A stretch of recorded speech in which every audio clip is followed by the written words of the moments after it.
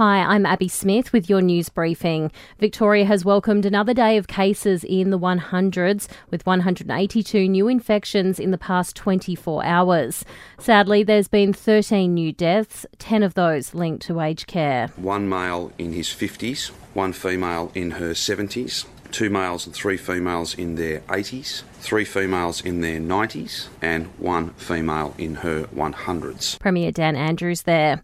Meantime, urgent contact tracing is underway across Queensland's South East. There's been 9 new COVID cases overnight, with 6 of those at Brisbane's Youth Detention Centre, following a supervisor who tested positive this week.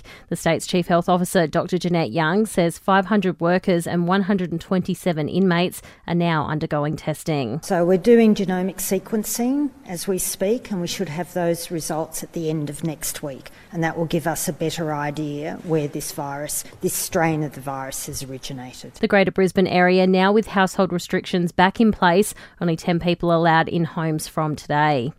New South Wales has recorded 9 new cases overnight. 2 cases remain under investigation, while 1 is linked to the Tangara School for Girls cluster and 2 to the Bankstown Funeral cluster. The other 4 are linked to close contacts.